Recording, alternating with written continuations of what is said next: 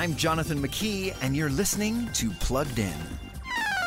Stop me if this sounds familiar. It's going viral on Instagram right now. How could it be wrong? Good question. And the answer is a term called collective illusions, social lies that lead individuals to agree with what they think the majority believes, despite privately disagreeing. We live in a world where 54% of teenagers get their news from social media. 6 in 10 get this news from celebs and influencers, not actual news sources. And now that these influencers have access to our kids for hours each day, author Todd Rose argues, these collective illusions have been turbocharged. Perhaps it's time to talk to our kids about their news sources, specifically where they're getting their news and how to evaluate its credibility. For more about those screens in your kids' pockets, visit us at pluggedin.com/radio.